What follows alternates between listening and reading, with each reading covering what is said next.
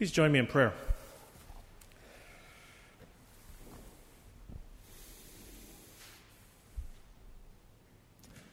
God, we ask that we may join you and Jesus with the disciples and all those within earshot, that we may know what it means to love more fully, more deeply, more broadly, and that the words of our mouths and the meditations of all our hearts would be truly acceptable in your sight, O God, our rock and our Redeemer. And let the people say, Amen. But love your enemies, do good to them, and lend to them without expecting anything back. Then your reward will be great, and you will be children of the Most High, because God is kind to the ungrateful and the wicked. If you open up your favorite news source on any given day, you are most likely to get an eyeful or an earful reiterating the things you value and the issues you stand for, in some subtle or not some subtle ways. Your news organization knows that about you. It knows why you go to them again and again. And the things you hate, they're willing to stress for you. And the things you like, they may steer you toward those. If you want to do any comparison of these kind of alternative universes that are going on, you can do as one member told me his son has encouraged him to do, to flip back and forth between MSNBC and Fox News and see the two different realities going on. Pick your choices, the op-ed pages of the Wall Street Journal or the New York Times, Breitbart or Democracy Now! You can list any number of news sites. They know us, they know what we care about, and they know how to influence and sway us. And you are likely to get what sociologists call confirmation bias, which is our tendency to interpret new evidence as confirmation of our existing beliefs or theories. Now, some of these differences among us as a nation are knit into our very founding. The ways we treated Native people and the way we were divided about the issue of slavery. They are also knit into the ways that different cultures and habits landed on these shores. They are also knit into our own individual understandings and comfort of how we view law and order, tolerance and inclusion, diversity and unity. We all have different ways of looking at these ways of being in the world. My concern is that the media and our politicians have figured us out well enough to exaggerate the division among us, to force us to choose camps, to take sides, whipping us up into a frenzy over our differences, playing into our fears, whatever they may be, exploiting our differences and magnifying the divisiveness and the enmity among us, often making us enemies unnecessarily. And in our public and media perception, the camps are getting more and more pushed to the extremes, at least more so than in recent living memory.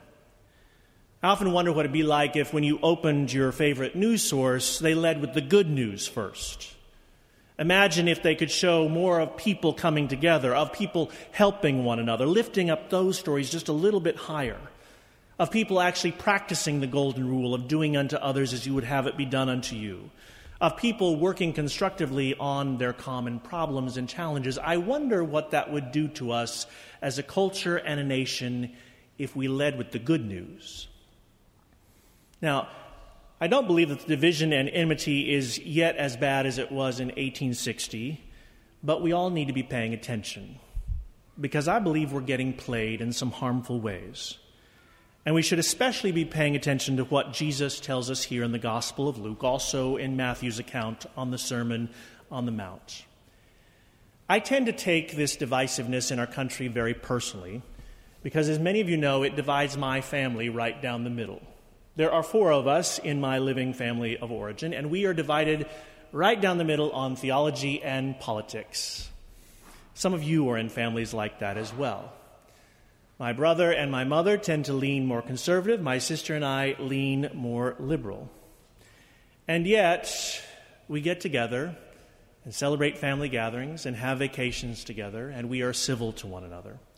I've tried to enter into this conversation more with my brother lately, to ask him, how is it we grew up with the same parents, the same public schools, the same church, the same Sunday school, and yet we are so different in our outlook?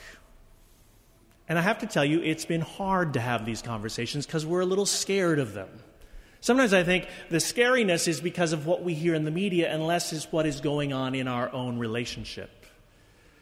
Now, I have to tell you that even though my brother doesn't support gay marriage, he came to our wedding, and Robert and I have always been welcome as guests in his home. Our churches diverge quite greatly on interpretation and the teaching on several subjects, including creation science, but we talk about the mutual task of doing church. What does it mean to empower leaders? What does it mean to let people know the love of God? What does it mean to really follow Jesus? And most recently, my siblings and I have found a harmonious way of helping care for our mother as she ages and has health complications. And much of this, I believe, has to do with the way our parents taught us about the love of God and how we exemplify that as a family.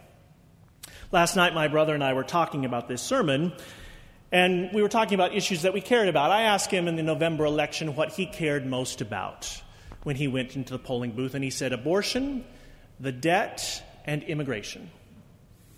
And it made me think about what were my top issues when I went into the voting booth, and I thought it was income inequality, racism and bigotry among us, and the environment. My brother and I had some time together in April in which we actually were able to talk about some of these issues. I think it helped that it was tempered by some Brazilian friends who were with us who sort of stood a middle ground with us. And we talked a little bit about immigration. And I realized we weren't in too different places with each other about it. We agree that our current immigration policies are a mess and that figuring out the solution to a fair and just and human-valuing immigration policy is a hard road to follow and one that our politicians haven't figured out and often don't have the political will to figure out. Last night, my brother said to me, if we were left up to the two of us to solve the immigration situation in this country, I'm confident that we would focus first on our mutual values, primarily our concern for human flourishing of the children of God, and come up with a plan of shared interests and hopes. Similarly, when my brother and I talked about gun control, this was shortly after the Marjory Stoneman Douglas shooting in Parkland, Florida, very near his house, I realize we're pretty much on the same page about wanting safety first for our nation, which they say 70% of us are pretty much on the same page about that. And yet we are driven apart further and further, assumed to be in camps whether we talk to one another at the base level, at the ground level, at all. The question my brother gave me, which is searing in my head and my heart, is what does love require of me? What does God's love require of me? The love that Jesus is talking about.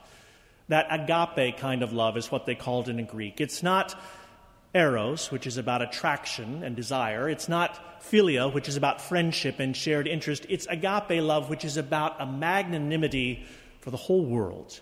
It's the kind of love God has for each one of us. It's the kind of love we talk about in the words of assurance that nothing can come between us and the love of God. It is always there for us, no matter how we get out of touch with God, no matter how much we get out of touch and at enmity with one another.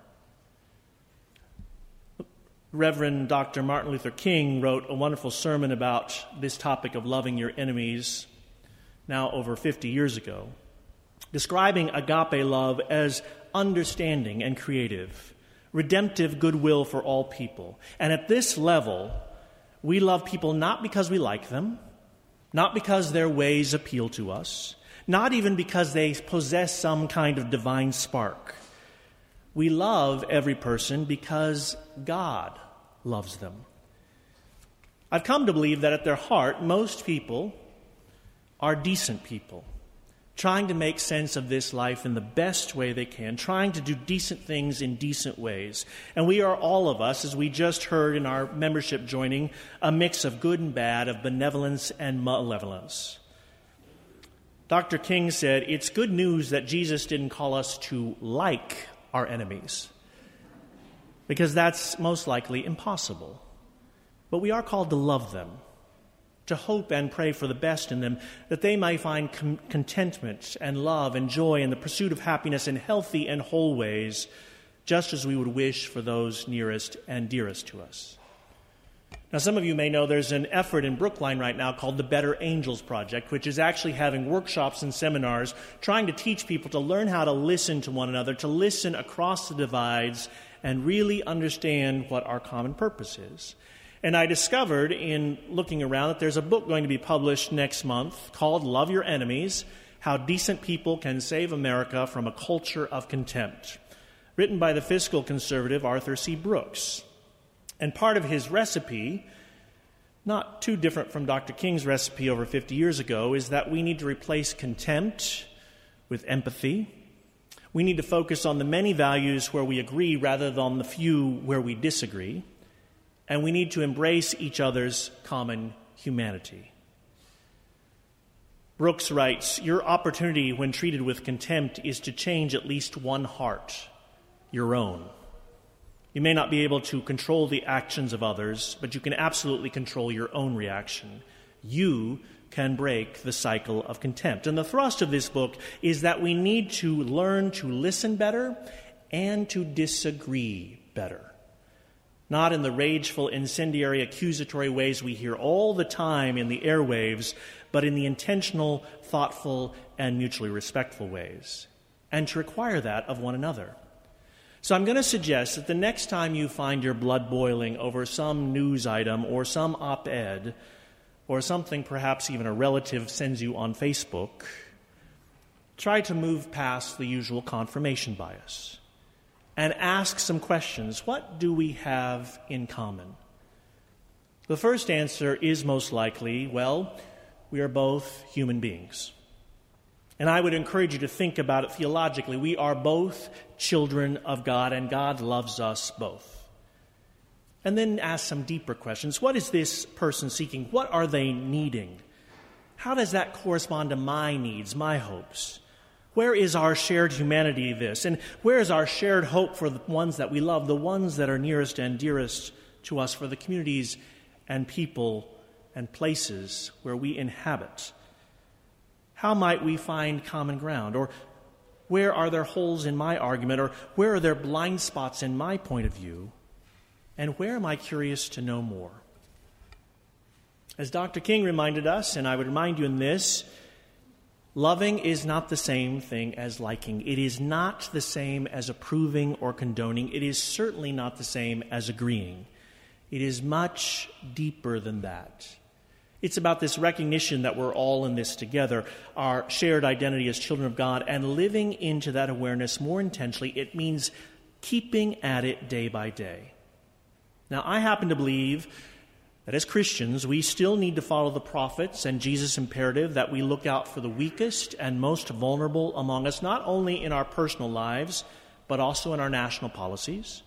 I believe that we should be vigilant about the ways that our consumer, capitalist-driven economy squeezes out those people. I think it also means we have to honor the ways that we are, all of us, made in God's image, and fight racism and bigotry in all its forms, including in ourselves. Because you see, Jesus is calling us again and again to a bigger kind of love. And I invite you to reread that passage again that we just heard to remind yourself of what that looks like in hard ways. Because you and I are called to be children of the Most High, to the one who is kind to both the ungrateful and the wicked, to the loving and the caring. You and I are called to be merciful, to be compassionate, just as our Creator has been merciful and compassionate and continues to be with us. And that trusting in that, we may still have hope of finding a better way. Amen.